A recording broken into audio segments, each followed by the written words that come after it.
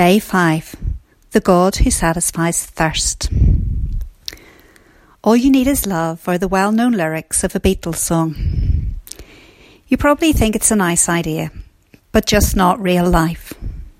After all, love doesn't put a roof over your head, it doesn't get you a job, it doesn't cure your cancer or ease your anxiety.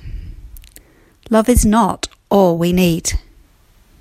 And yet, deep down, we know that each of us has an aching desire to be loved, to belong to someone. Without love, our hearts may still beat and our lungs expand. But we all need it to live in the fullest sense, to thrive in the world. I wonder, have you ever considered why this is? The Bible says that when God created us, He put eternity in our hearts. This sounds strange, but what it means is that in each of us there's a space that needs to be filled by something eternal. We tend to think of ourselves as physical bodies, but we all know that we are more than the sum of just our cells, tissues and organs.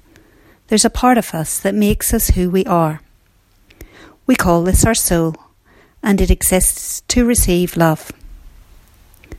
Water is essential to the life of our bodies, and without it, we're thirsty. We may not be aware of it, but we also need God's love, and without it, our souls are thirsty. It's possible to quench this thirst with things other than God's love. But the problem is, no matter how good these things are, they won't last forever. They let us down. No person or thing is enough to meet this thirst. Only God's love is big enough to fill the space God created in us. And at some point we will experience a sense of emptiness and loneliness.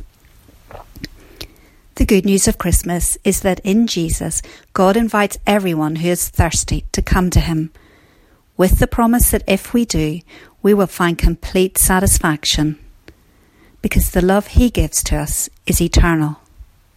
It has no beginning, and most importantly, it has no end. It never runs out, but is a never-ending supply that we can always draw from. We can still receive and enjoy the love of others, but when it ends or lets us down, we continue to live knowing the love of God. This Christmas, why not ask God to satisfy your thirst with Himself and His love? John 4:14. Jesus said, "Whoever drinks the water I give them will never thirst. Indeed, the water I give will become in them a spring of water, welling up to eternal life."